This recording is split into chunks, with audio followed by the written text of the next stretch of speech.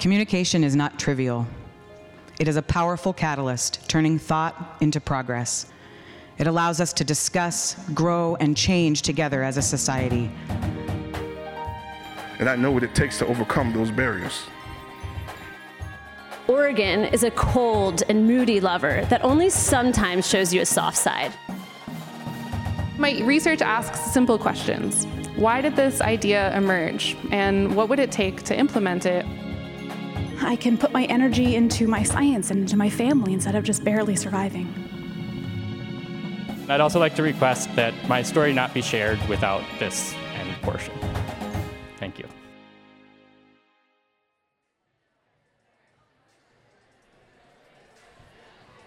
Thank you for joining us for a special episode of Inspiration Dissemination. This is our annual Grad Inspire event, originally recorded in the Memorial Union Ballroom on March 2nd, 2020.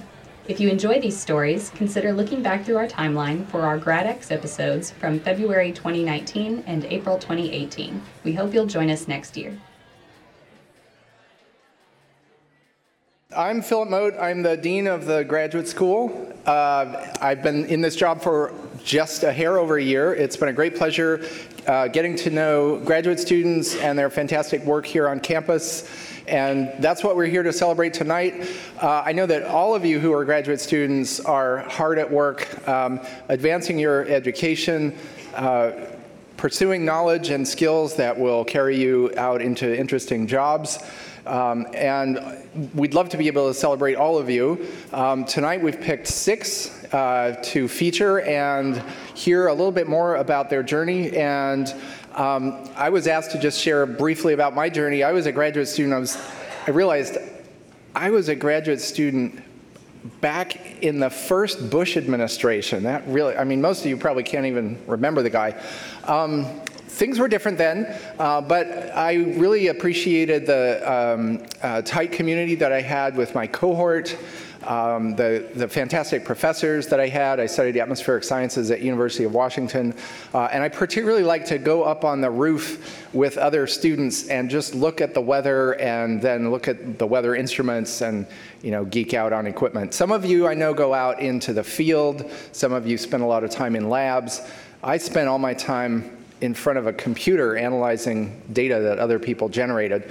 And sometimes I envied colleagues who would go out. I had one fellow student, though, who spent 6 months in Antarctica during the winter climbing a mast to tend some equipment. That sounded truly miserable.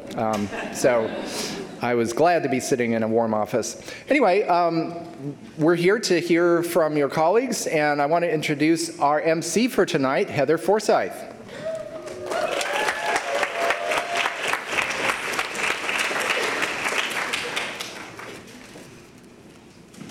Hello and welcome graduate students and supporters of graduate students to the 3rd annual Grad Inspire Ideas in Action, formerly known as GradX.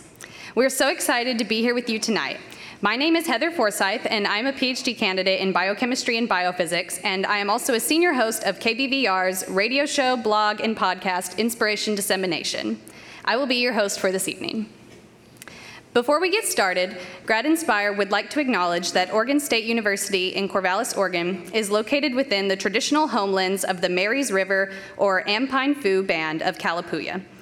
Following the Willamette Valley Treaty of 1855, Kalapuya people were forcibly removed to reservations in western Oregon. Today, living descendants of these people are a part of the Confederated Tribes of Grand Ronde Community of Oregon and the Confederated Tribes of the Siletz Indians. Grad Inspire is sponsored by the Graduate School and Inspiration Dissemination, or ID. ID is hosted by OSU graduate students about OSU grad students. ID provides a platform to talk about the struggles and triumphs of research and individuals' unique backgrounds while sharing the exceptional research happening across disciplines at OSU with the larger community it resides within. Thank you to the Graduate School for helping us organize the details of this event, and huge thank you to Block 15 for their awesome donation. Yeah. Makes for a more lively crowd, I think.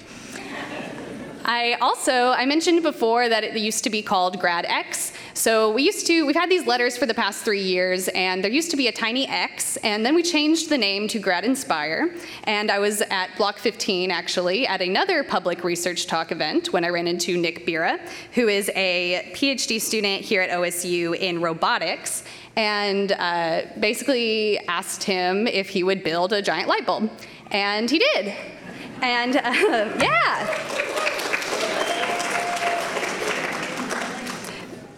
So I want to thank Nick Bira and also Grace Dietzler, who's a PhD student here in microbiology, for the work they put into this light bulb and bringing it here for us to use for this event. Thank you, guys. We've all been working on this event since October, when we first selected the 6 speakers you will hear from tonight. Over the past 5 months, these stories have been in development, with each of our ID hosts helping guide these incredible graduate students to craft truly inspiring talks. Thank you to all of our presenters and to our ID hosts for putting in the time to make this event happen. It is such a joy and privilege to work with and get to know such talented and creative researchers and communicators. The students featured on stage tonight are from across different academic colleges and disciplines here at Oregon State University. They have come to OSU from all over the country and have traveled all around the world in pursuit of their work and academic and personal growth. They have overcome seemingly insurmountable mental and physical challenges to make it to this stage tonight, and every single one of them is a student, researcher, mentor, friend, and member of our community. I hope that you find their stories inspiring. We're starting off the evening with Ashley Ellenson. Ashley is a PhD candidate in civil engineering. Her advisor is Dr. Greg Wilson, and her inspiration dissemination mentors were Daniel Watkins and Lori Lutz. Please welcome Ashley Ellenson.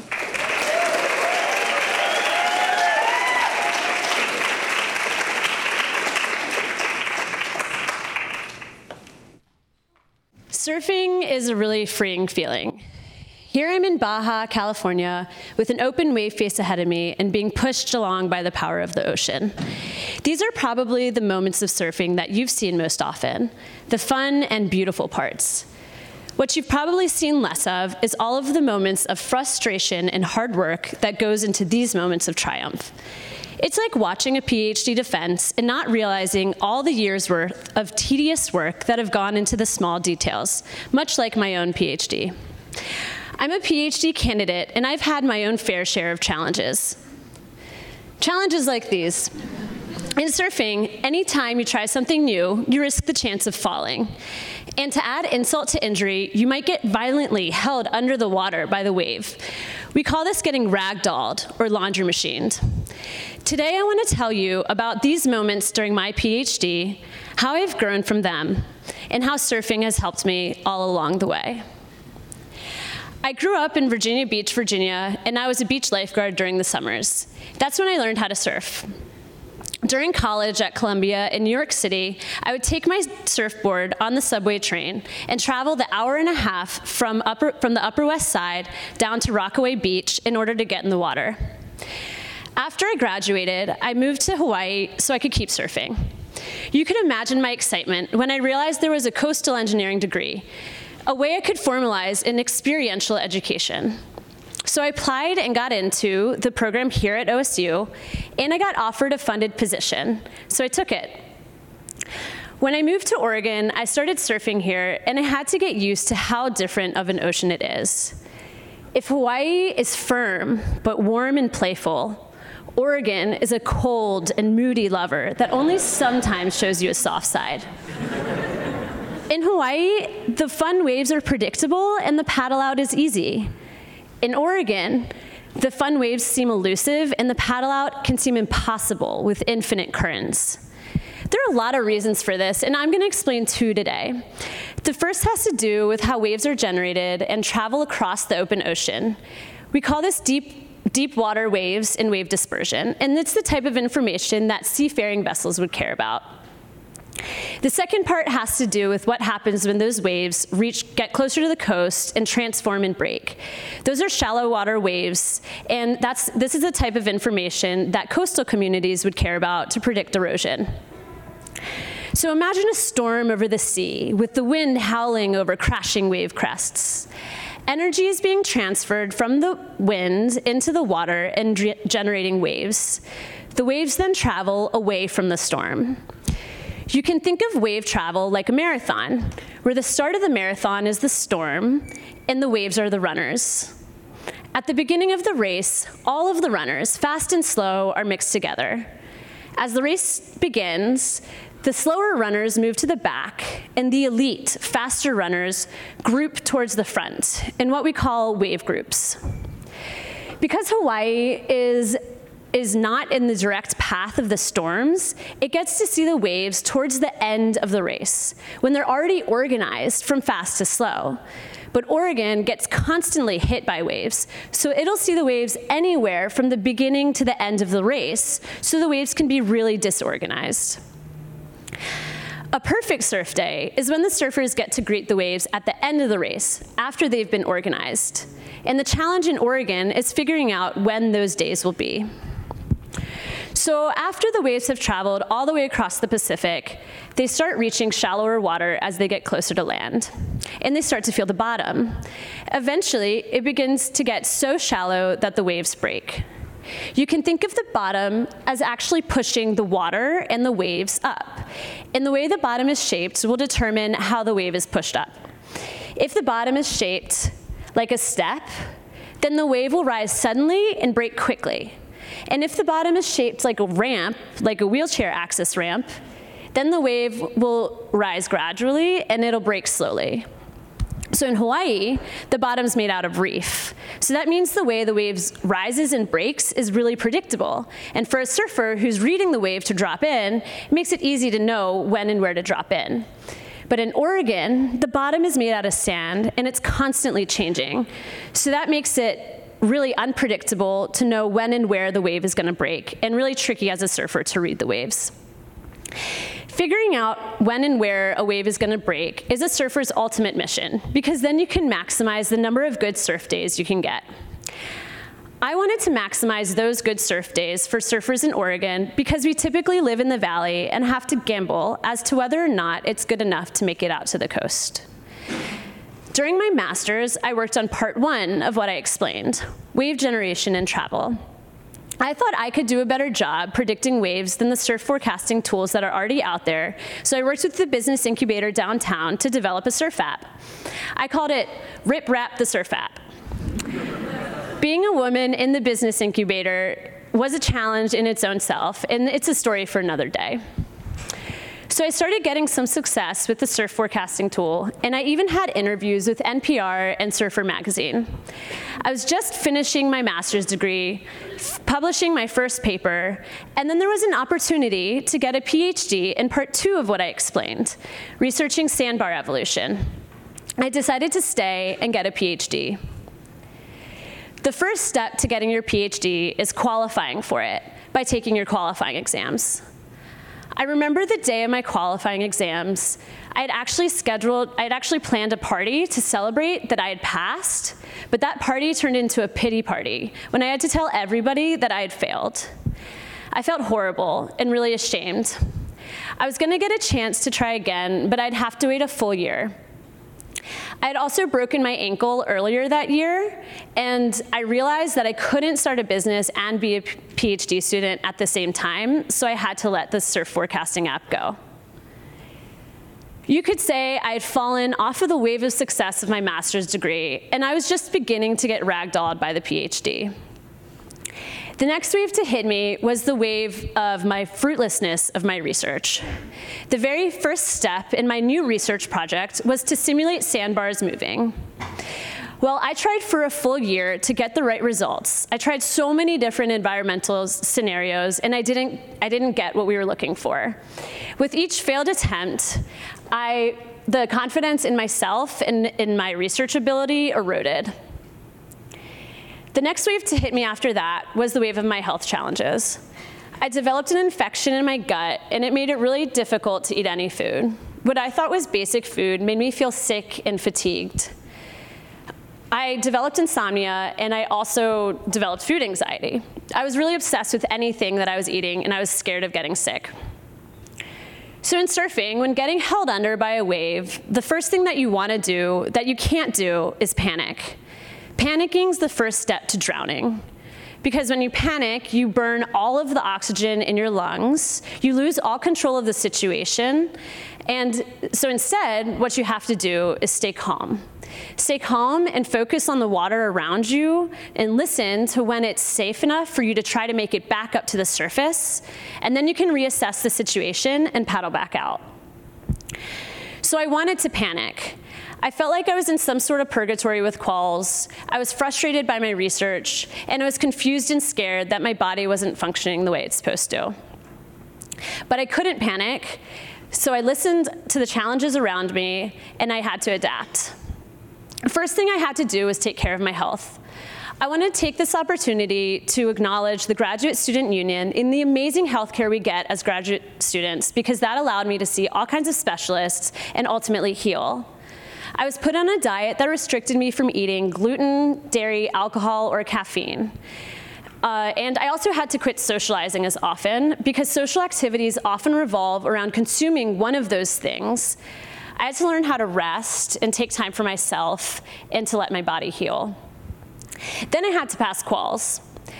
I spent a long time practicing basic calculus skills like derivatives, and I also spent long hours in the library with my friend dissecting the material. I passed quals, and now I feel like I have a much better understanding of the physical concepts in my field, and I'm much better at problem solving. Finally, I had to turn my research around. My advisor and I came to terms with the fact that we wouldn't be able to get the results we were looking for because the model simply wasn't capable of it. So we had to find a new approach. Remember, the beach is a really chaotic system, and I thought that using statistical correlations to predict sandbar evolution, as opposed to using explicit physical relationships, would be better because of all of the uncertainty of the physical dynamics within the system. I'm now using machine learning to predict sandbar behavior from data, and I just published my first paper on machine learning and wave forecasting. Yeah, thanks. So I have a friend who likes to start every session with a wipeout. He says it helps him shake off any fears or nervousness or doubt. He likes to see that he can get tumbled around, come back up, and it's not that bad. That allows him to go after waves that are bigger and better and ultimately offer more reward. So falling doesn't mean you're failing. It just means you're on your way to your next wave, on your way to another part of your journey. RipRap, the surf app, is still in the back of my mind and might just be the next wave I take off on after my PhD. And I might fall off of it again. But that's okay, because the lessons of perseverance, creative strategy, and patience that I'm learning along the way are making me better at trying. And I know one day I will catch a wave of success. Like this one. Here I'm in Newport, and I am feeling the buttery water beneath my board, watching the water texture change with the wind, and bobbing weightlessly between the steely blue interface of sky and sea. All through the time of being challenged, I kept surfing. Surfing and all the friends that go along with it reminded me to be happy and how to play. It reminded me that the world is so much bigger than just the bubble of grad school, even when I was being tormented by the turbulence of life. So find what gives you joy and hang on to it. That can be your light in the dark and a way to find a home within yourself when otherwise you feel lost at sea. Thank you.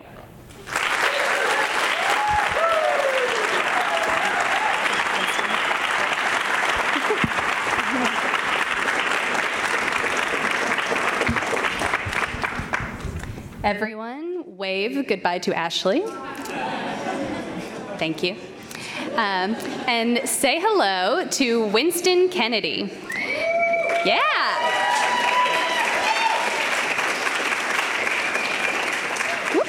Winston. It's fine. Winston is a PhD student in kinesiology and Master of Public Health student. His advisor is Dr. Samuel Logan, and his inspiration dissemination mentors were Adrienne Gallo and Lisa Hildebrand. Yeah. Oh, now. Hello. They messed up on my theme music, but that's okay. So before I start, I just want to say, just raise your hand, make some noise, stand, whatever you want to do. I just want to acknowledge everyone who pursued education because they were inspired or motivated. So make some noise, raise your hand. Okay, that seems like majority of the people in here. So I want you guys to acknowledge that, like myself and the other 5 people presenting today, we all have stories. And at times we can get blinded by our own stories and we neglect other stories. So as you take in our stories tonight, take some time to take in your peers' stories at some point in time. So with that, I'll dive into my story. So before coming to Oregon State University, I was a practicing physical therapist. I got my doctorate in physical therapy in 2015 from Florida International University. So when people ask me why come back to school for a PhD, well, people often ask me why go back to school for a PhD. And I don't know, I'm a glutton for punishment, I guess. But one of the major motivations came from when I was working in a physical therapy clinic in Miami, Florida. I had a patient, we'll call her Jenny. She was about 50, 60 years old, and when I seen her, she was recovering from a stroke. Prior to seeing me in the clinic, she already been admitted to the hospital. She'd been to inpatient rehab, that's a subacute setting, so she was familiar with the rehab process. When she came to me, we were working on trying to walk, functional mobility, that means transfers, sitting, getting in and out of bed. But beyond that, we were working on her transition to a new life, and what that entailed is having a lot of conversations talking about how she was feeling, what she was going through. And one of the major things we were talking about was her transitioning from being a single independent woman to now relying on assistance she hadn't needed for a long, long time. And with those conversations and with working through rehab, we built a bond, we built a connection. You know, even when she wasn't in the best of moods, I understood why, and that understanding helped her to keep working even when she didn't feel like it. So everything was going great until, I went on vacation. People need vacation. And so she had to work with a couple other therapists. When I came back, I noticed something had changed. So again, like I usually do, I talked to her, said what's going on. She told me when I was gone, she worked with other therapists who said she wasn't doing enough at home, she wasn't trying to get better, she needs to work harder. So that whole rapport we were building kind of left. I lost it. And so what that led me to was talking to her more and understanding that two things happened. Her idea of what she could do outside of rehab and the feasibility of her doing things, physical activity outside of rehab were limited. And she now realized that from those interactions with those new providers. Also, what I realized, these healthcare professionals, these other therapists, physical therapists, occupational therapists, people who are supposed to be in charge of her health, her wellness, her well-being, left her in the dust. Instead of uplifting her, they kind of pushed her down. And that got me thinking. She's experiencing this. Are other people in her situation experiencing this? These are people with functional mobility issues or people you would call as being disabled. And that is what kind of shifted me to where I'm at now. With her, I started to think, okay, if she's experiencing this, are other people with disabilities experiencing this? Especially people who are newly transitioning into this identity of being disabled? Are other healthcare professionals realizing that there are barriers to accessing physical activity outside of working with them? How big is this problem? So in about the spring of 2016, I started looking into it. And at first, my first thought was, okay, I can open up a facility that is geared towards providing opportunities for people with disabilities to be active, not only to do, medical rehabilitation, but just to come and move, because physical activity is a social experience. But then I got to thinking, if this is a problem here in Miami, Florida, what about, northern Florida? What about southeast, northeast, all of the United States? So I knew it was a bigger problem than I could grasp, and I needed to examine that more. So that led me to looking into, higher education, and that's what led me to OSU. And while I'm here, that's my biggest charge: accessibility, for people with disabilities in regards to physical activity. And one of my first major projects that I undertook with my advisor, Sam Logan, was looking at attitudes of physical therapists and occupational therapists, people much like myself. And what we were trying to see if their perspectives on disability related to their attitudes towards disability. By perspectives, I mean models of disability. Just show of hands, noise, whatever you want to do. How many of you are familiar with the models of disability? Okay, not all at once, all right. So within health and wellness, there are two models of disability that are pertinent. There's a medical model that says disability resides within the individual and it's something that needs to be cured or fixed. And then there's a social model that says disability is an experience created by society because of exclusive practices like the built environment, social attitudes, and policy. So in one of my first studies, what we were trying to see if those two perspectives predicted attitudes, because in my line of research, the theory is attitudes may lead to intentions, which can predict behaviors. So if these models tell us about attitudes, those attitudes can tell us about the behaviors, and in my case, of healthcare professionals and how they work with people with disabilities in physical activity contexts. I know that's a mouthful. I could talk more about it after. So in that study, what we found was as these healthcare professionals, PTs and OTs, as they gained more experience, they shifted more to a medical model of disability, so disabilities within the individual, and their attitudes became less favorable. So think about that. So if you're a healthcare professional and you're working with someone with a disability and you think, what I'm trying to fix is in this individual. For some people, for some mobility issues, there might not be much change. So if you feel like you cannot help change that individual, how much effort will you put into helping that individual? Yeah, I felt that. Right? So I think my overarching goal is to kind of be able to assess healthcare professionals' perspectives and working with people with disabilities to kind of get an idea of how they'll work with this population to promote better interactions between the two. And if you're all like me who have been to various healthcare professionals, being a person with a disability, without a disability, we all have some interesting experiences, am I right? Yeah.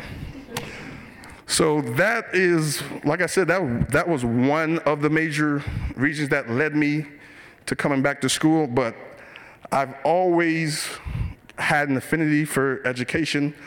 I've always had an affinity for people with disabilities, and when I think back about it, it was hard to put my finger on it. It could have been because I'm a physical therapist. I've worked with that population a lot.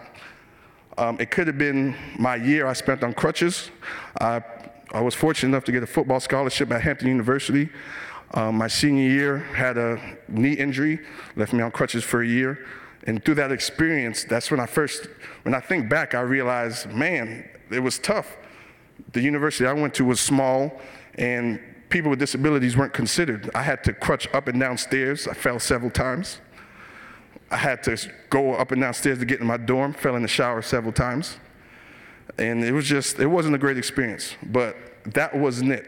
It was something more, and it's something I don't really talk about much because before coming to OSU, it was hard for me to conceptualize.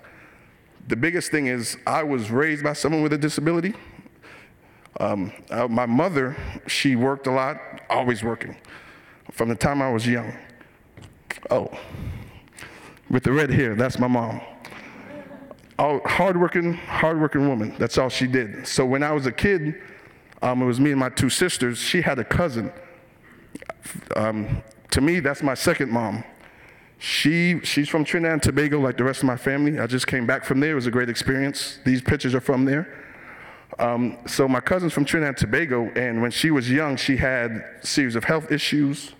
She had issues in school, issues with bullying. So in a developing country in the 60s, they didn't have any solutions, so she stopped going to school.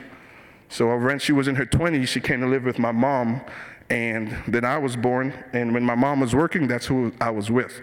It wasn't until I was about 7 or 8, I noticed that my second mom She was different from all the older adults.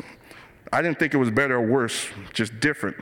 And I think that's what made me realize that people with disabilities, like all people, are just different and want to be included and not be seen as afterthought.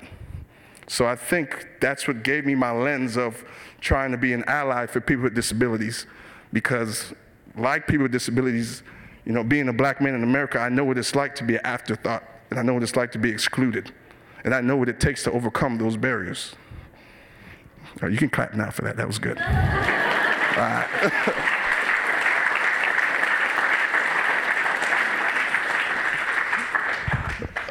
So I feel like that's what led me to work with that population, but there's even more to my story that got me into higher education.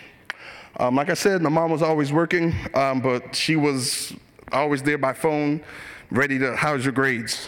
They're okay, just okay, go get them better. And to her, education was everything. Go to school, you're sick, you gotta go to school. You don't feel like going to school, go to school, you're getting bullied, you better beat them up and then make sure you get A's. So I grew up in Boston, Massachusetts. Well, I was born in Boston, Massachusetts. Around the age of 11, I was robbed, held up by a knife, and my mom says that is what prompted us to move to Florida. She was worried about me. It wasn't the best environment. Even when I go back there, most of my family still lives in Boston, I see a community that's looking for help that's not getting it. There was a class, I took a health psychology class when I first came to Oregon State University, and I read a review paper that said people's environments, physical and social, is directly associated with their health. In my head, I was like, what? Where I'm pretty sure that's detrimental to my health. And that review came out in the 80s, so I'm like, all right, so why wasn't there anyone in my community trying to help us? And when I go back home and I see my nieces in the same community, I'm like, still, it's the same thing.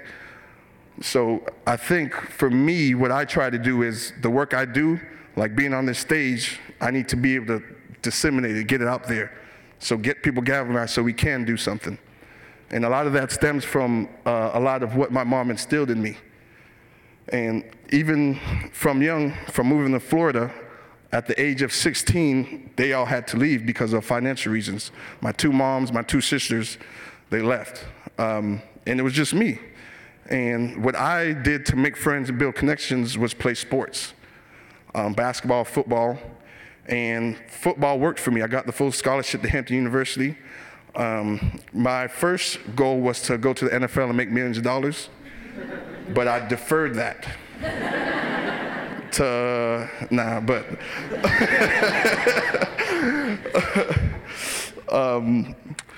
I had the knee injury, but even prior to that, higher education was in my future. While at Hampton University, I was fortunate to be a McNair Scholar. How many of you guys are familiar with the McNair Scholars Program? Yeah, it was a transformative experience. I got to go to Hampton University's the HBCU, Historically Black College University.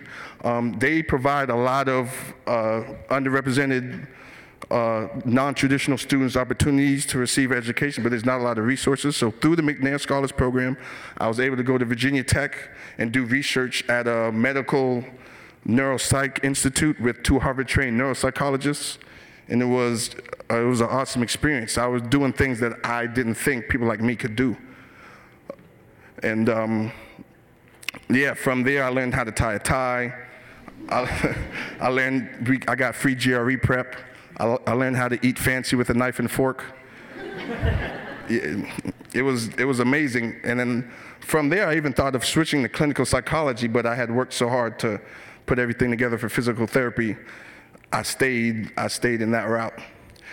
And from there, I went on to PT school and then pushed through. I got a scholarship to go to PT school, got licensed, and started working. And that got me to where I am now, and I'm very fortunate and humbled to be here in front of all of you.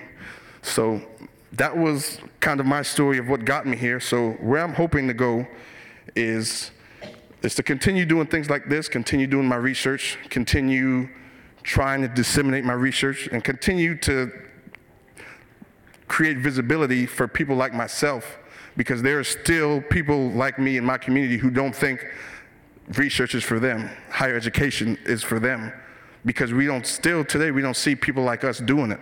So I think I try my best to take charge and let people know you can do this. You can have dreads, you can wear sweats and a t-shirt and still do quality work. Yeah.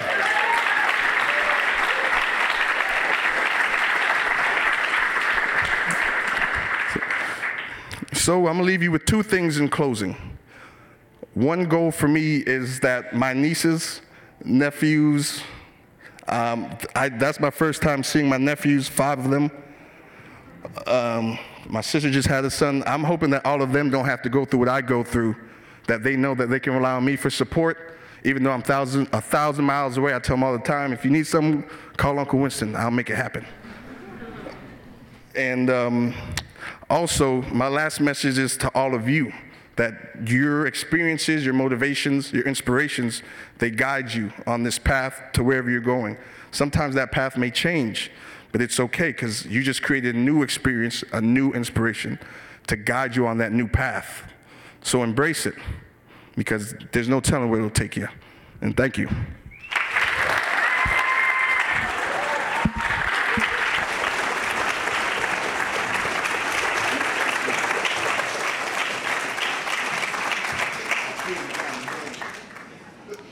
Our next speaker is Meredith Jacobson.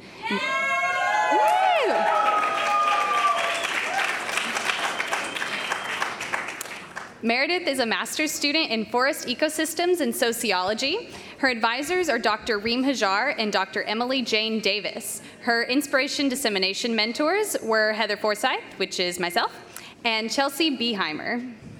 Please welcome Meredith.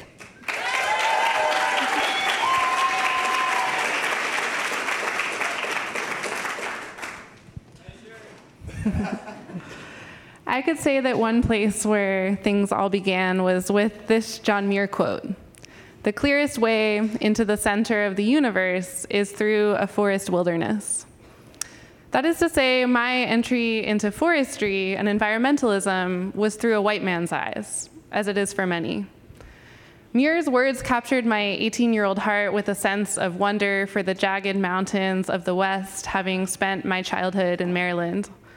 My personal ethics of nature and conservation quickly rooted into whiteness and colonialism, the ground on which forestry is taught in Western academia. Muir's environmentalism says that people must be removed from the wilderness for its protection, that people and nature are separate. But it didn't take me long to learn from fire ecologists that this preservationist environmentalism has wreaked havoc on our ecosystems. The wide open meadows and expansive views of granite cliffs that Muir, quote, discovered and vowed to protect have since darkened with a dense forest canopy, now that controlled fires set by humans have ceased. I soon also learned that the Miwok people were forcibly removed from their homelands to create Yosemite National Park. But while I was learning this legacy of dispossession, I was also learning to love and create home in place in the Golden California Hills. When I first began thinking about graduate school, I had just finished 2 years working for the California Department of Forestry, planning timber harvests and restoration projects on the ancestral lands of the Coast Ohlone people. It was the fall of 2016, and water protectors were gathering in Standing Rock to protest the construction of the Dakota Access Pipeline. And while I didn't make it to the front lines, that movement inspired me to consider that as a white woman who lives, works, and plays on stolen lands, I'm accountable to my role in this ongoing legacy of colonization. So I could say that 2 forces have brought me onto my current research path: this love for land and this sense of accountability. Disheartened by our public land system's inability to keep up with the increasing pace of wildfire and climate change, I have found hope in a concept called anchor forests. This concept originated with the Intertribal Timber Council, an umbrella organization of tribal foresters across the continent. Anchor forests seek to empower tribes to convene surrounding landowners to collectively, actively manage large regions of forest lands together. This vision, which was developed in the forests of the West, acknowledges that property lines are arbitrary in the face of a large fire. It suggests that long-term partnerships are needed in order to sustain a steady supply of timber to keep sawmills afloat in rural communities. And it proposes that tribes, with their permanence and experience on the landscape, might be our best hope at anchoring a ship sailing stormy seas. In 2016, the Intertribal Timber Council released a pilot study looking at the feasibility of implementing anchor forests in several regions in the state of Washington. One example involved the Yakama Nation, who have a relatively large land base compared to some other tribes, a strong forestry program, and importantly, one of the last remaining sawmills in the area. But the Yakama are affected by the actions of their neighbors, the state of Washington, the U.S. Forest Service, private landowners, all of whom occupy portions of the Yakama's ancestral lands. It's hard to keep a sawmill running when there's not a stable supply of timber coming from those neighbors' lands. And it's hard to maintain a resilient forest within the bounds of a reservation when a fire or beetle outbreak could easily spread across the property line. Implementing an anchor forest would mean all of those neighbors coming together and making long-term commitments to sustainably and actively managing the entire forest across the entire landscape. As a social scientist, I'm interested in what anchor forests mean as governance and as story. While this vision is relatively new, and while it has been implemented, or it has sparked conversation, it has not been implemented fully on the ground. And so my research asks simple questions. Why did this idea emerge? And what would it take to implement it on the scale that it was imagined? These simple questions have complex answers. These days, public land agencies often have their hands tied, fearful of lawsuits and objections.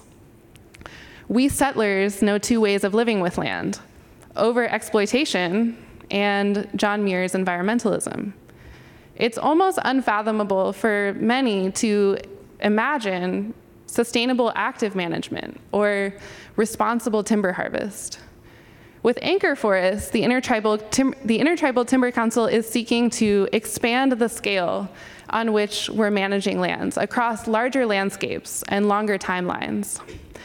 And with anchor forests, the Intertribal Timber Council is telling a series of stories about how tribes may be able to help us accomplish all of this, that they are knowledgeable, capable, experienced, and powerful stewards of their lands. Similar stories are showing up in the media, where wildfire is waking communities up to the need for new paradigms. I came to OSU to study collaboration as a form of forest governance. The idea is to allow every voice to be heard.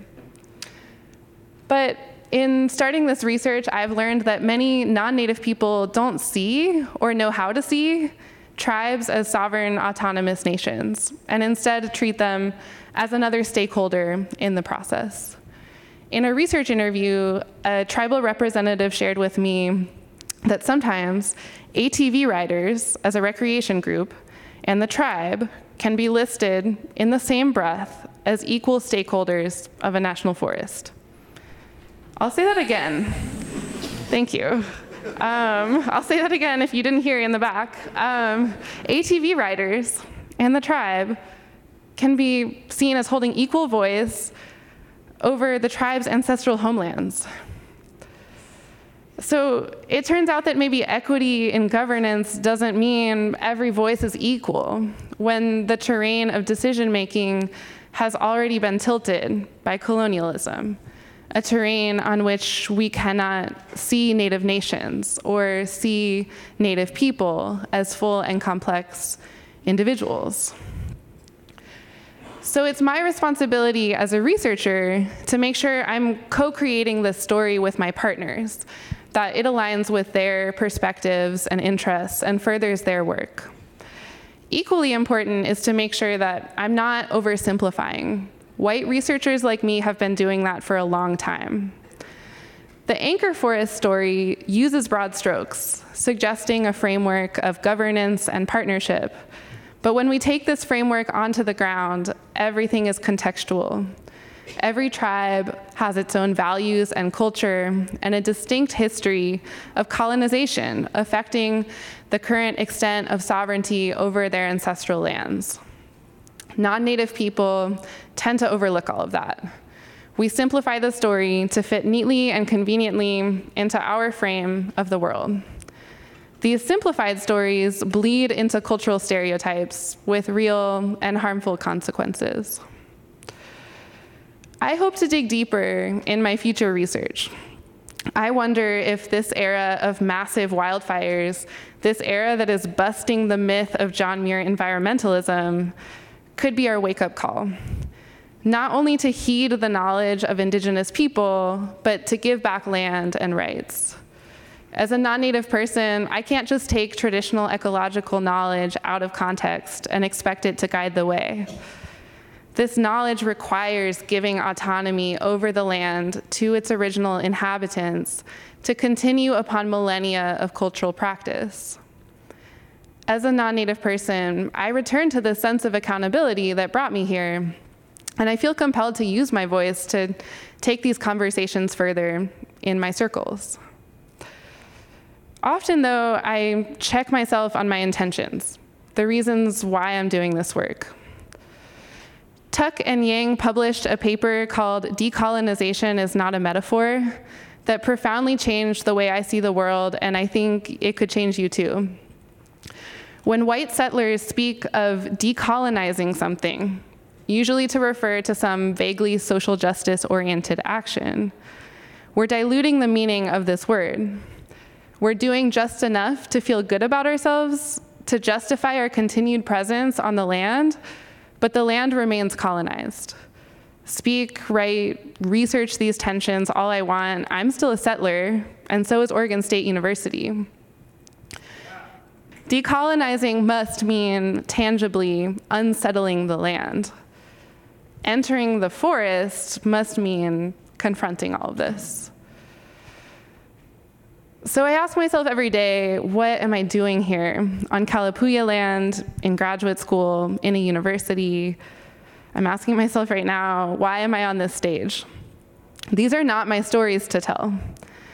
Academia is an oppressive space for so many, where individuals have to constantly promote themselves, get published, conduct research in a certain way under Western schools of knowledge. Even an event like this perpetuates individualism. Although my research partners hold the knowledge, I'm the one that gets to be here on stage.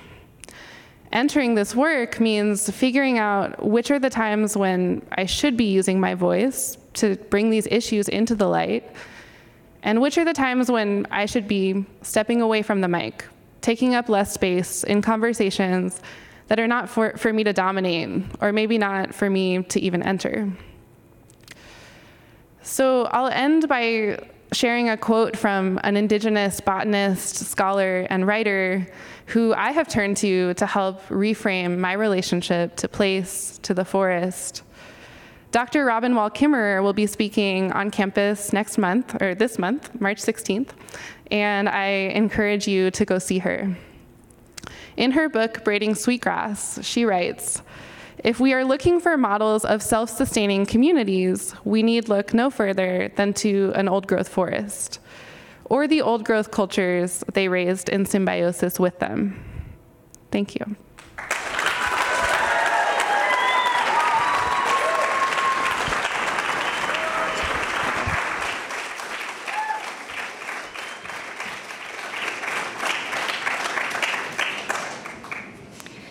I would like to now welcome Shauna Otto to the stage. Shauna is a PhD candidate in biochemistry and biophysics. Her advisor is Dr. Colin Johnson. Her inspiration dissemination mentors were Adrienne Gallo and Kayla Delventhal. Thank you.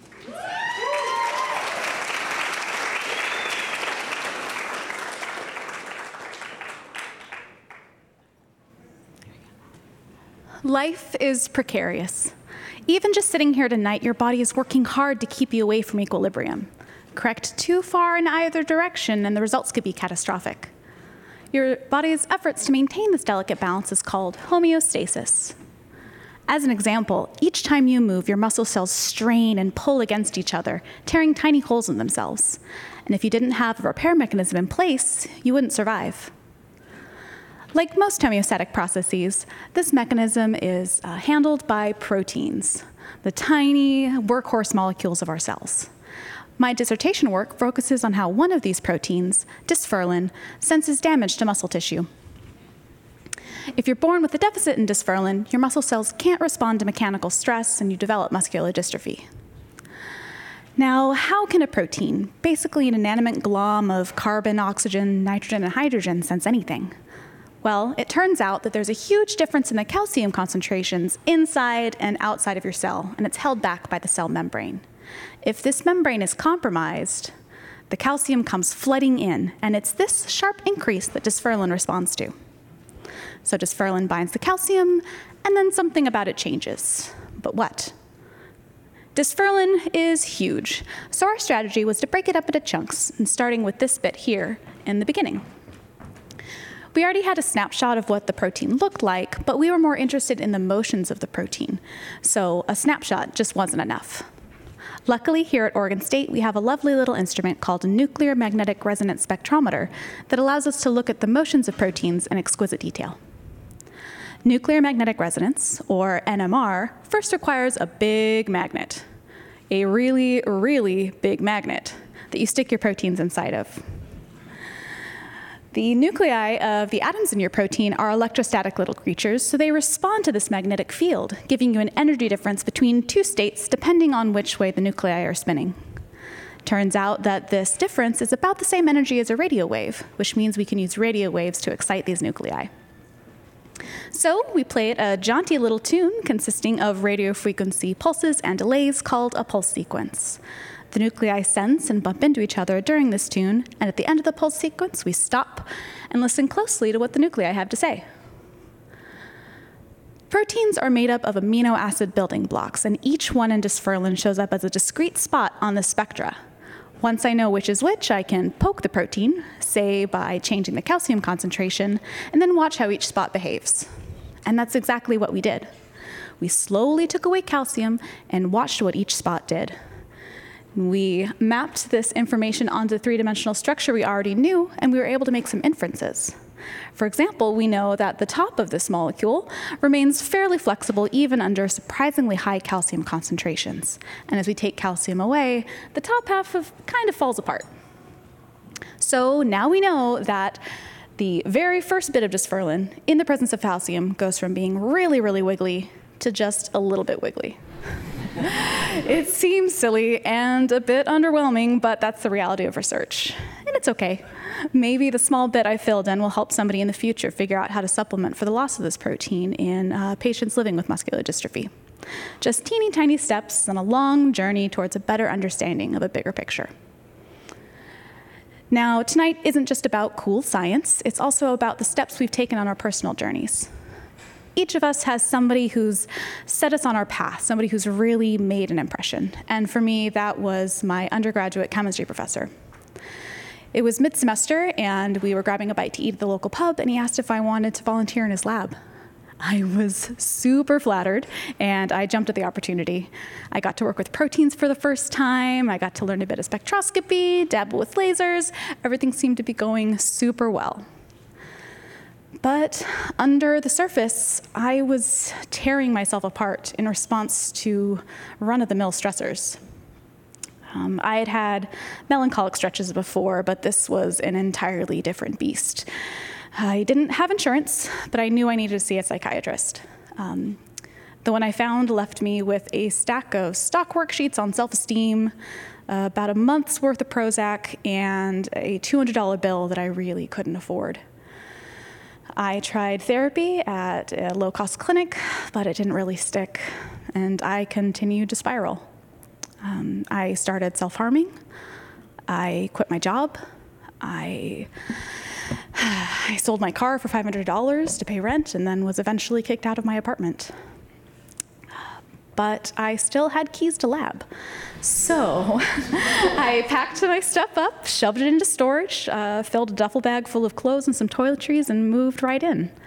Logistically, it was a bit tricky. I pretended to have work to do late into the night. I pretended to just be getting in early when professors would see me headed off to shower in the gym in the mornings. I made more than my fair share of top ramen on a hot plate, and I resorted to filching food out of the common fridge when I finally overdrew my checking account. The scariest part, though, was when the cleaning crew would come by Thursday evenings, about 3 o'clock in the morning. Our lab had a laser table up front with a floor-to-ceiling black curtain enclosure to keep the lasers in and all. And so every Thursday night, I would wake up about 2 o'clock, pack up my sleeping bag, draw those curtains around me, and hide under the table, making myself as small and as quiet as possible. His heart just beating in my throat. I was terrified that somebody would find me and the jig would be up and I'd have no place to go. It didn't take long for my professor to find out.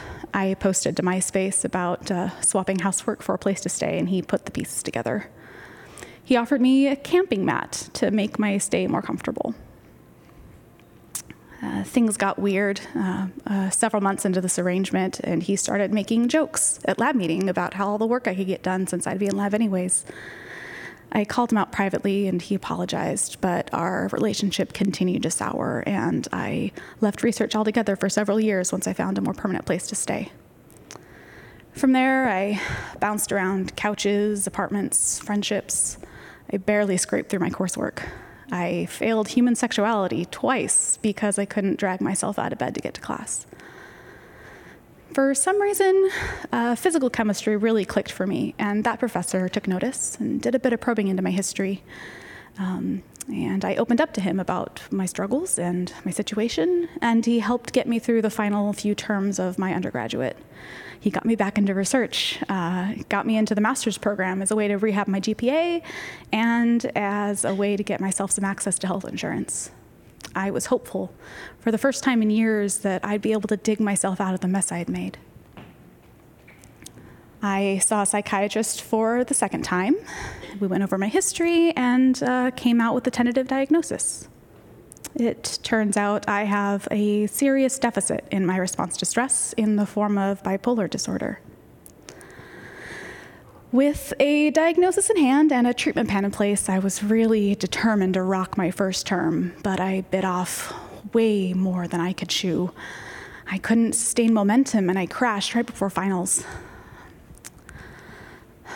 My advisor tried to help me triage the damage by petitioning for medical incompletes, but to no avail.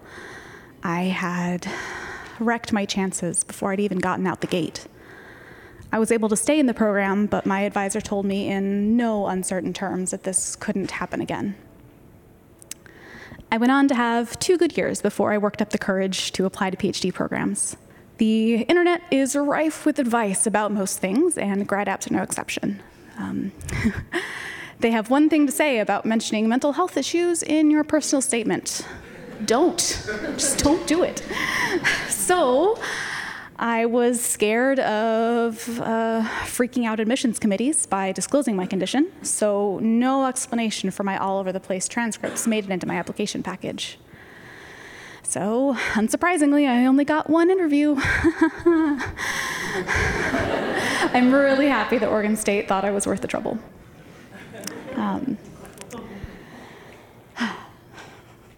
Thanks.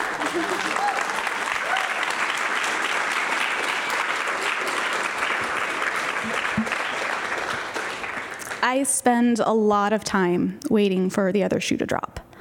Bipolar is chronic, and I haven't mastered the art of catching an episode before it overwhelms me. The final term of my master's, the other shoe dropped hard. It was happening again, and I couldn't reach out like I had before. So I ghosted. I didn't finish my thesis. It was easier to start over fresh where nobody would know my history, so I fled to Corvallis. I knew I needed a solid network of helpers if I was going to stand any chance at success here. So my first week of classes, I crept off to CAPS and made myself an appointment and got a referral to a therapist within walking distance. I found out that we have psychiatrists right here on campus instead of an hour bus ride away. It took a bit, but I was referred to Disability Access Services. It's taken me even longer, but I've tried to make a point to be more open about my mental health, and I've struggled to trust that I can lean on people around me. I've been here for 4.5 years and had my fair share of stressors during my tenure, including coursework, teaching, prelims. I started a family, and I've stumbled again many, many times. But each time I've fallen down, I have consistently been met with a helping hand. And it's made it so much easier to bounce back each time because of that. It's easier to maintain homeostasis, and I can put my energy into my science and into my family instead of just barely surviving. I have a lot of anger and regret surrounding my story and my journey. I wonder how much time and effort and potential I wasted because I didn't have access to the systems of support I needed right away. I wonder where I would be if my first advisor had offered me something more than a camping mat. I don't know if Oregon State is more prepared than my previous institution, or if it's just been an incredible decade of progress in this regard, or if I'm just better at asking for what I need. But I do know that we have 30,000 students on this campus and a single psychiatrist. I know that graduate students up and down California are striking for cost of living increases. I know that our graduate student union is pushing hard against resistance for enhanced grievance procedures. I know that graduate student mental health is in crisis. And I know that I am damned lucky to have found a supportive mentor in Dr. Johnson. I have seen so many of my graduate student workers struggle in response to unenthusiastic or outright hostile supervisors, wasting their time and potential. We know that science benefits from the inclusion of people with diverse backgrounds and identities and viewpoints. But if we actually want that fabulously, wonderfully diverse pool, then we have to just stop paying lip service, and we have to take steps to meet students where they are. We have to actively break down barriers to their success. We need to invest resources in making sure they can thrive, and we have to reward faculty who step up and stick out their necks to advocate for their students.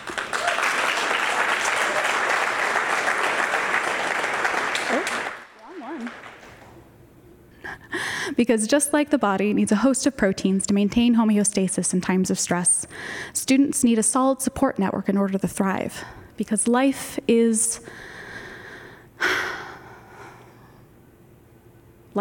crazy, and yeah.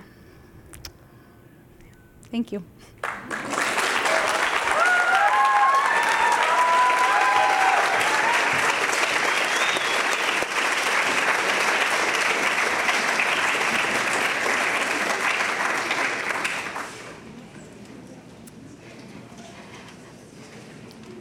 Next up is Sam Burns. Sam is a master's student in applied anthropology. His advisor is Dr. Lauren Davis. Sam's inspiration dissemination mentors were Lori Lutz and Daniel Watkins. Please welcome Sam.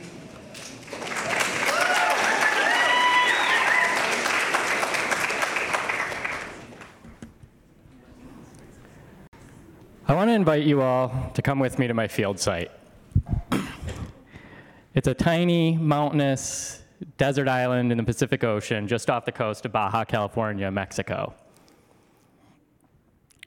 The island's name is, its modern name, given to it by Spanish colonizing explorers, is Isla de Cedros, the island of cedars. But its real name, given to it in time immemorial by its indigenous inhabitants, is Huamalgua, the island of fogs, or the island of the spirits of the ancestors. The island is beautiful, but conditions in the field can sometimes be harsh. It's cold and windy in the morning, it's hot and windy in the afternoon, it's dusty all of the time, except when the fog is heavy enough in the morning to turn that top layer of dust into wet, muddy slop. Every morning, we eat breakfast in town, and then we drive out in our rented F-150 pickup trucks down unmaintained dirt tracks to our dig site. Today, I get into the 6-foot by 3-foot hole that I've been digging. I get right there when we arrive, and for the next 8 hours, I crouch on the balls of my feet, carefully scraping away paper-thin layers of sediment and precisely recording the location of any artifacts I encounter. This particular hole happens to be on top of an ancient trash pit, and the discarded shells of clams and mussels, which were and still are a major source of food for the inhabitants of the island, they take up more volume in this hole than the dirt does. So shells can tell us a lot of things. They can give us a lot of knowledge. They can tell us about what people were eating, what kinds of offshore environments people were using. We can even analyze the ratios of different isotopes in the shells to infer what the climate was that the shellfish lived in. But all of that knowledge has to be extracted in the lab, where the shells can be cleaned, identified, counted, weighed, and finally assembled into pretty distribution charts and maps. This means that the excavation process is very boring. After a while, my knees start to hurt, my mind starts to wander. I start to wonder what we're gonna have for dinner tonight. I remember that today is my day to have a hot shower. As we get towards the end of the day, I hear my colleagues in the surrounding holes, some of whom are in this room. I hear them getting ready for the end of the day, finishing up their paperwork, packing up their tools. I start to hurry, because I don't want to keep everybody from dinner. I've been hungry since we got here. So I start to hurry. I start scraping through the sediment a little faster. But years of practice keep my eyes focused sharply on that edge of my trowel, even though my mind's wandering. I see a shell. I've already bagged up, I don't even know how many bags of shells today. But there's something about the edge of the shell that catches my eye. It has that telltale regularity that just screams of human creation. Instantly, my mind snaps back into focus. The hustle and bustle of the end of the workday fade away, and my world shrinks down to the edge of my trowel. I very carefully continue uncovering this piece of shell. And after a few minutes, it becomes clear what I found. It's a mussel shell fish hook. A fish hook that's big enough to pull a 100-pound sea bass from the depths of the ocean. As I pick this up and hold it in my hand, kneeling there in the dirt, my mind fills with questions. Who made this? What was their name? What was their life like? Was this fish hook a success? Did it give them dinner, or was it a dud? But most importantly, I'm filled with a feeling of connection to this person who lived in this place some 11,000 years before me. This feeling of kneeling in the dirt and feeling a connection to past humans is why I'm an archaeologist in the first place. It's a feeling that I first experienced as a child out behind my family's 19th century farmhouse in rural Michigan, digging through the trash pit that the builders of the house had left. I spent hours there as a kid digging up broken pieces of ceramic and glass, reassembling them into plates and saucers and medicine bottles, and imagining the lives of the people who had lived at this place a century before my parents were even born. To go back to Cedros, some 11,000 years ago, as the last ice age was ending, ice sheets and glaciers were retreating, people arrived on this island, probably by boats. My research team is starting to put together the pieces of their life, but what we can say is that it looks like their culture was deeply focused on the sea. We see shellfish and fish bones, but we don't really see very many hunting implements. We don't see very many terrestrial animals. But what I mostly think about when I'm thinking about the first people to come to Huamalgua is the incredible obstacles they faced and the types of knowledge that were necessary to overcome those obstacles. In an environment like Huamalgua 11,000 years ago, all the things that we take for granted, food, water, shelter, even fire, require the accumulated knowledge of generations. Even this simple fishhook, which is right here, even this simple fishhook, it looks just like a piece of shell that's been shaped, but it is embedded with so much knowledge. Not only knowledge of how to harvest mussel shells and shape them, but knowledge of how to make stone drills to start the process, stone abraders to grind them down, stone hammers to chip out the rough shape. And then it requires knowledge of how to make string from agave fiber. You need a very strong string to catch a 100-pound fish. But that requires knowledge of how to make scraping tools and spindle whorls and all sorts of technology we haven't even started to discover yet. And then you got to start talking about boats and houses and food storage and food preparation. We haven't even gotten there yet. But all of this knowledge is embedded in this tiny, simple fishhook. And what's really striking is that all that technological knowledge is just the beginning. This fishhook represents a much, much deeper piece of knowledge. The knowledge that half a mile offshore, a couple hundred feet below the surface of the water, in an environment that no human being can directly experience and survive, there are edible fish the size of a human that you can pull up with a properly prepared shell fish hook. So to understand my own journey through knowledge, we have to go back to my childhood again. So I was born outside Detroit, Michigan. My parents were members of a very conservative, fundamentalist religious organization whose primary tenets of faith were a rejection of worldly knowledge and an isolation from worldly influences. When I was 8 years old, my parents followed the doctrine of the church and moved my family to a small farm in rural Michigan. They didn't send my 8 siblings and I to school, but we didn't really homeschool because all knowledge was suspect. We didn't believe in all the usual suspects, evolution, vaccines, but it went much further than that. If it wasn't in the Bible, we didn't believe it. That meant electrons, neutrons, even bacteria. All knowledge came through the church and was never to be questioned or examined. Even as a young kid, I was never happy with that. I was filled with a deep curiosity about the world around me, a curiosity that was fed by my adventures digging through the trash pit behind our house. Despite the rules, I found one escape from the intellectual claustrophobia, our local public library. The church taught that parents are supposed to preview anything their children read, but with 9 children and a farm, my parents quickly gave up trying to police the massive stacks of books that I would check out. So I read everything I could about history and archaeology and geology. Much of what I was reading was directly challenging what I was being taught at home and in the church. And so from a very young age, I had to begin grappling with issues of evidence, authority, and how to weigh diametrically opposed worldviews to come to my own conclusions. By the time I was 17, I had decided that I was going to pursue this wherever it took me. But without a high school diploma, it was very difficult for me to find universities that would give me a chance. But I did find one. The Hebrew University in Jerusalem had an international program, and they would accept students without diplomas.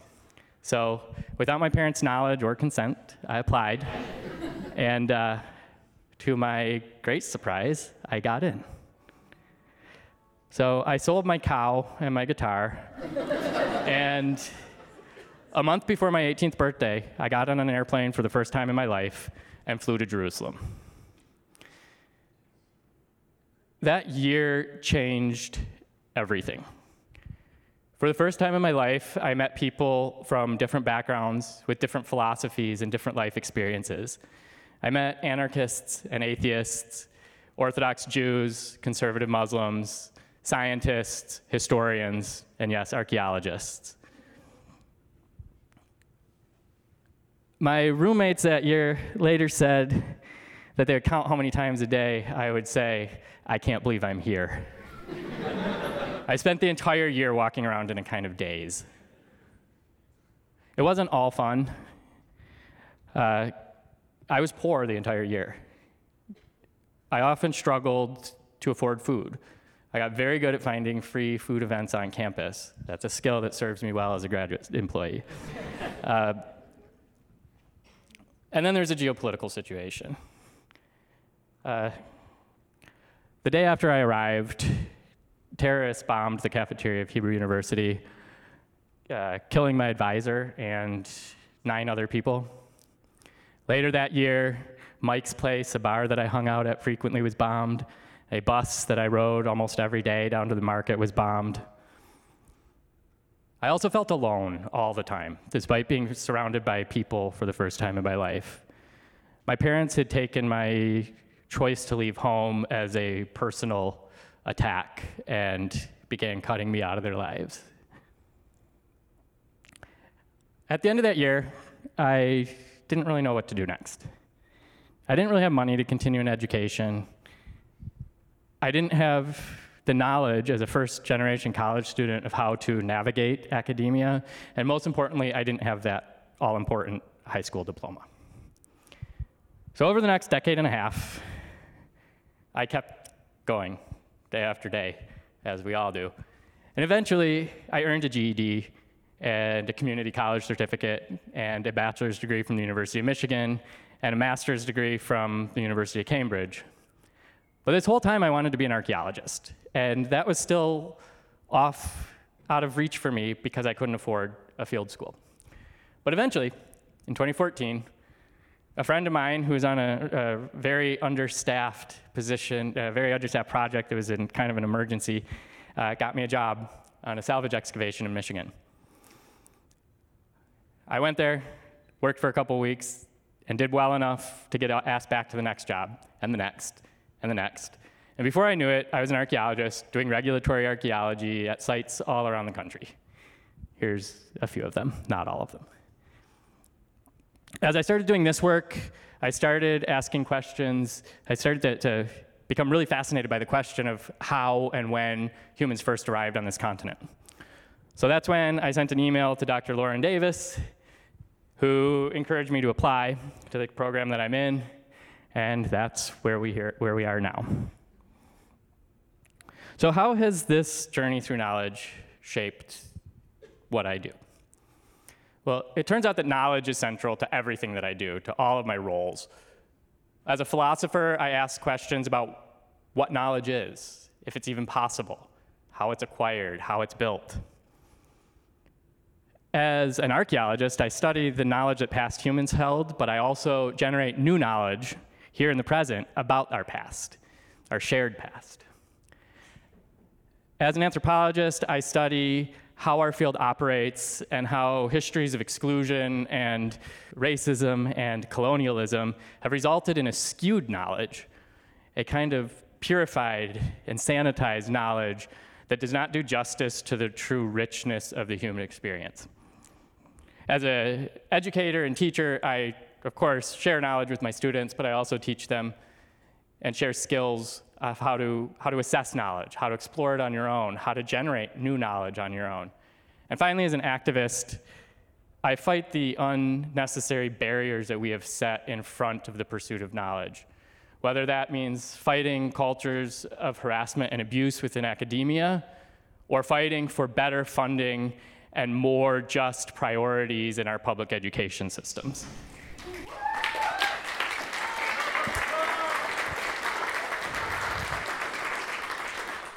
So in short, my entire career is about knowledge, and it's what I like to think of it as knowledge justice. What I mean by that is a world in which knowledge, its pursuit, its generation, its value is available to all, and is put towards building a more just and equitable future.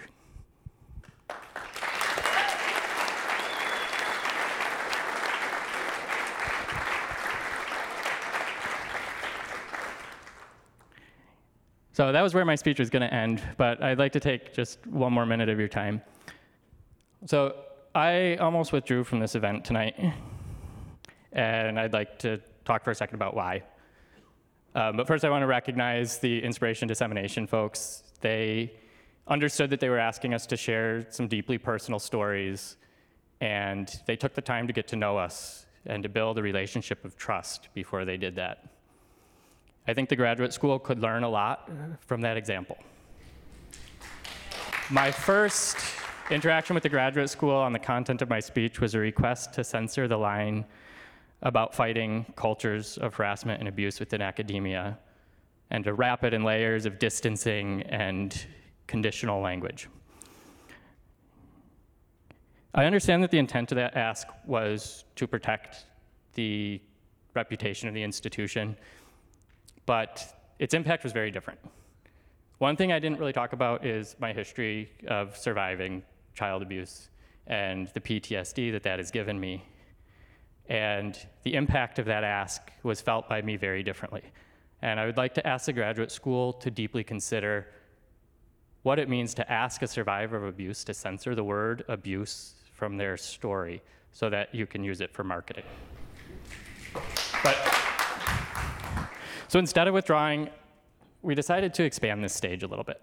This is a very privileged stage, and only certain kinds of stories get told on this stage. But as you leave here tonight, some of my friends and allies have some stories available in the lobby as you leave, stories that provide more context to higher education, stories that tell a little bit more about what actually goes on beyond these true and important stories that you're hearing on the stage. So I'd like to ask you all to take the time to engage with those stories as you leave. And I'd also like to request that my story not be shared without this end portion. Thank you.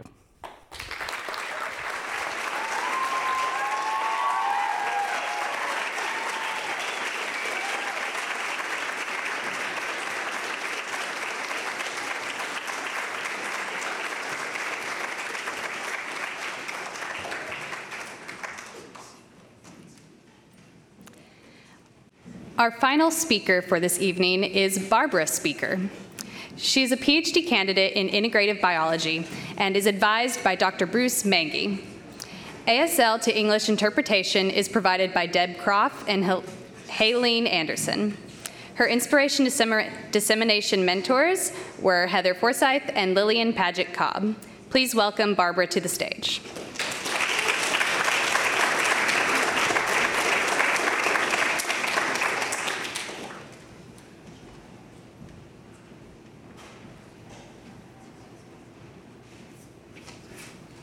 For listeners at home who could not attend the event in person, the beginning of Barbara Speaker's presentation was silent with captions on the screen, as Barbara's native language is American Sign Language. For podcast purposes, we've recorded these captions for you.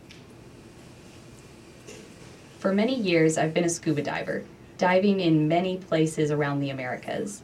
Underwater, I have seen many mysterious and intriguing animals and seaweeds. I vividly remember snorkeling in the Bahamas during college, the coral teeming with life, pink anemones squirming, ethereal jellyfish pulsating, purple sea fans swaying, and majestic 6-foot groupers gliding. Years later, I returned to the Bahamas, and to my disappointment, the reef was gone. All that was left was gray sand, dead white corals, and empty water. The area was full of short brown seaweed overgrowing everything. In just a few short years, everything had changed. No one had to tell me it was the result of human action. I knew. So now that you've had a little taste of receiving information through visual means the way I do, reading, captioning, and watching signing, we do have interpreters here to provide the ASL to English translation for those who don't know American Sign Language. So I'll have the interpreters turn on the audio for you now. So returning to that stark contrast of my experience in the Bahamas, that was what ignited my passion to pursue my studies in marine science further. It's when I went to graduate school. But you should first know that I grew up in a city that has one of the largest populations of deaf people in the United States, about 50,000 of us.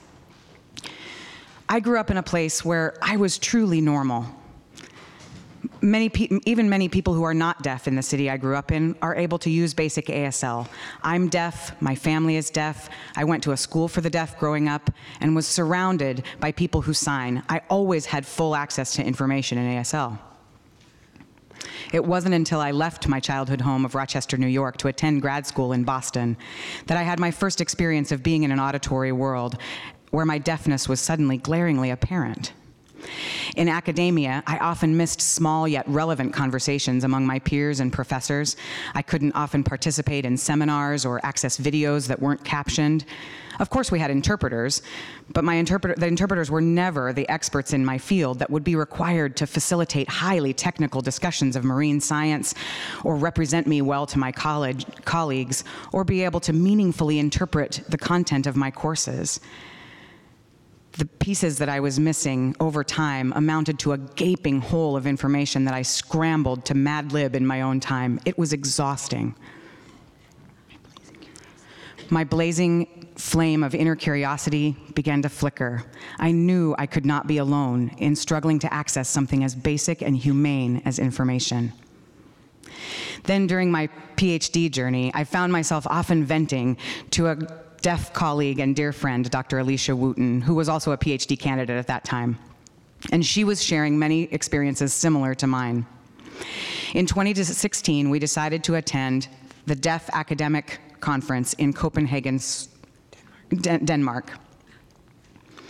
There, hundreds of deaf researchers and educators from all over the world gathered to share not only our research, but also our experience as deaf academics in a hearing-dominated space. There were so many different sign languages going on at the conference because, of course, each country has their own distinct sign language. But in spite of that language barrier, we still found ways to communicate and connect. One night, as the conference was drawing to a close, Alicia and I looked at each other and immediately knew exactly what the other was thinking. We wanted to create a space similar to the conference here in the US where deaf academics in all the STEM fields, science, technology, engineering, and math, could find each other, network, and collaborate. We wanted to create a space where STEM resources in American Sign Language could be found, news, events, resources, and we wanted to bring about, ultimately, the creation of high-quality STEM topics and content in American Sign Language by deaf people. Basically, we wanted to foster curiosity and spark wonder in our community and beyond. That's when Atomic Hands was born. We knew from our personal experience, sitting in front of our computers, staring countless research articles in the face, in this sea of words and sentences, we sensed that something was amiss. Somehow we had lost ourselves in STEM.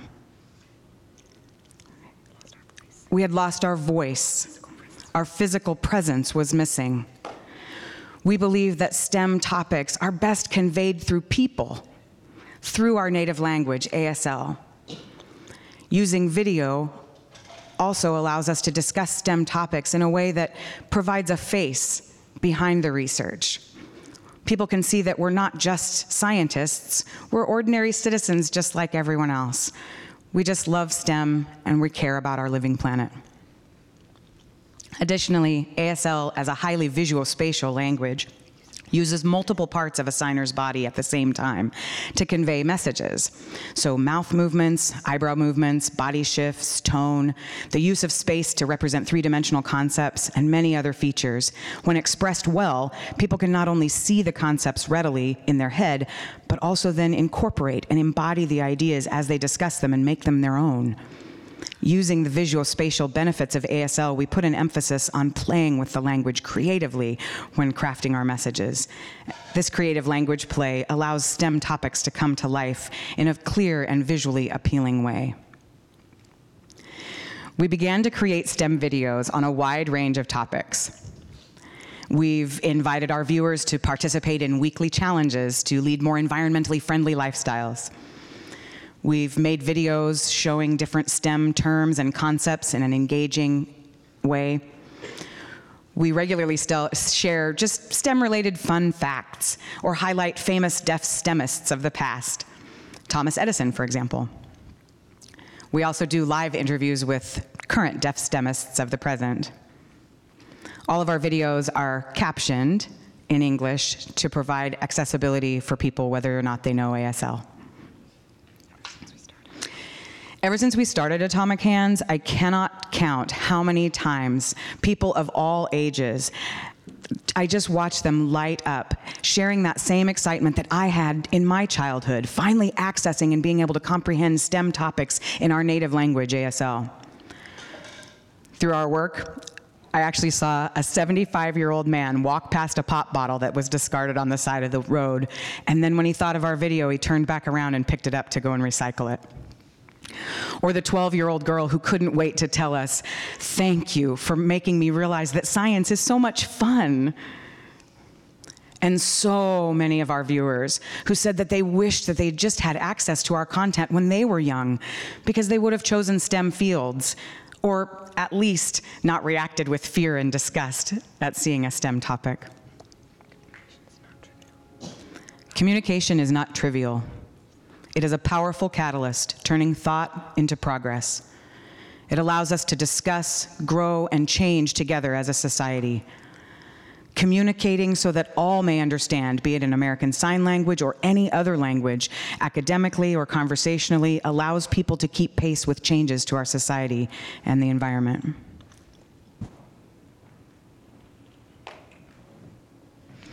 So, parallel to my work with Atomic Hands, I've been studying rocky intertidal kelps. These are the seaweeds that you'll find in the rocky area where the land and the sea come together. This is an area that is particularly responsive to changes in the environment as well as to human actions. And one particular oceanographic pattern called El Nino, that's a cycle that happens every 3 to 7 years, and it will cause surface waters in the ocean to become warmer than usual. However, our planet is now warming up, which could cause El Nino events to become more frequent and or more intense. And because the phenomenon of El Nino is known to be very destructive to kelp communities, my research looks specifically at how the effects of El Nino on intertidal kelp communities changes across time, and also whether or not there might be some environmental factors, such as temperature, or nutrients in the water, or wave action, that might amplify or mitigate these destructive effects. This is a pressing concern because kelps provide a massive life support system for us, more than most of us know. Kelps in the ocean absorb carbon dioxide in the atmosphere, for example. They also provide food as well as habitat for our favorite sea creatures. And we find them in many commercial products. They're used primarily as emulsifying agents in everything from food to pharmaceuticals to cosmetics. So in an effort to answer my research questions, I went out on the rocks every spring and summer for the last 6 years, collecting data on the kelp populations.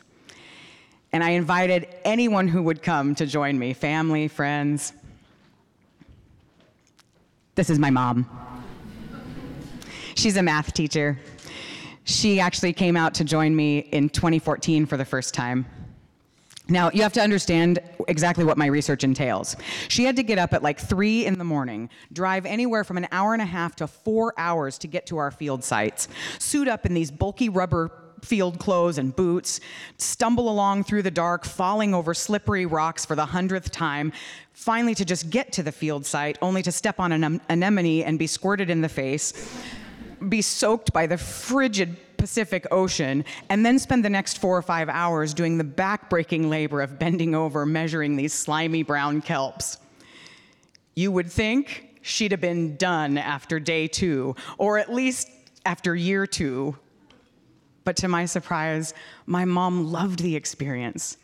She loved seeing what I was up to. She loved contributing to science and being a part of a larger effort to protect our planet. And most importantly, she loved learning about the ocean. She loved learning about all the intricate details of the rocky intertidal system that I was working in. Every year, she couldn't wait to go back to her family and friends at home and tell them all the different things that she had learned. My mom came to help me with my field research every single year without fail.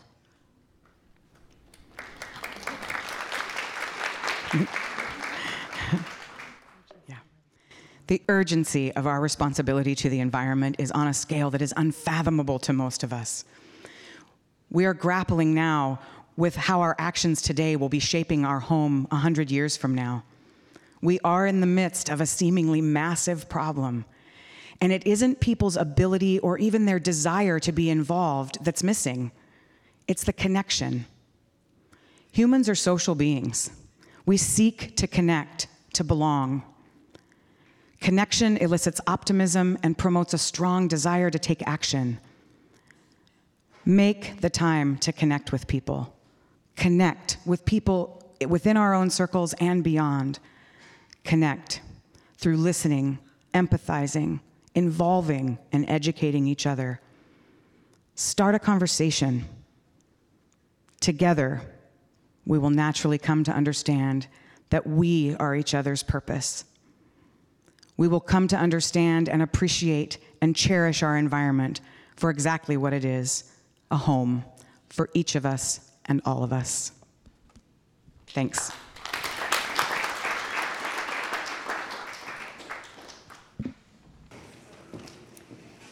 Barbara was our last speaker. And before we end the night, I just want to say thank you one more time to everyone who helped put together GradInspire and to all of you who showed up and supported them in their talks and who support us every day. If you were a host or a presenter tonight, please stand up and let everyone clap for you, and thank you one more time for sharing your stories.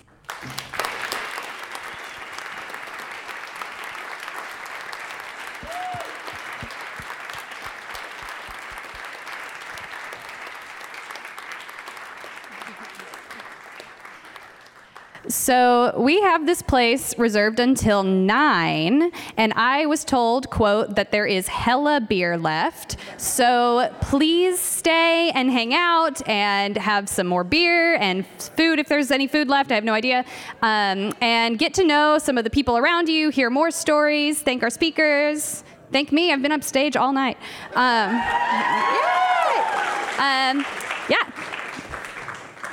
Thank you all, and have an inspiring rest of your week.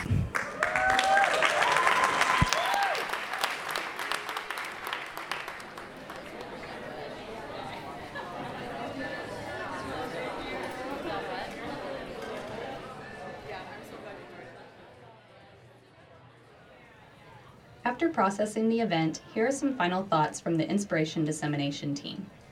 As this event was centered around diversity, accessibility, and honesty, we tried to be inclusive, but we want to own up to the fact that we still missed the mark.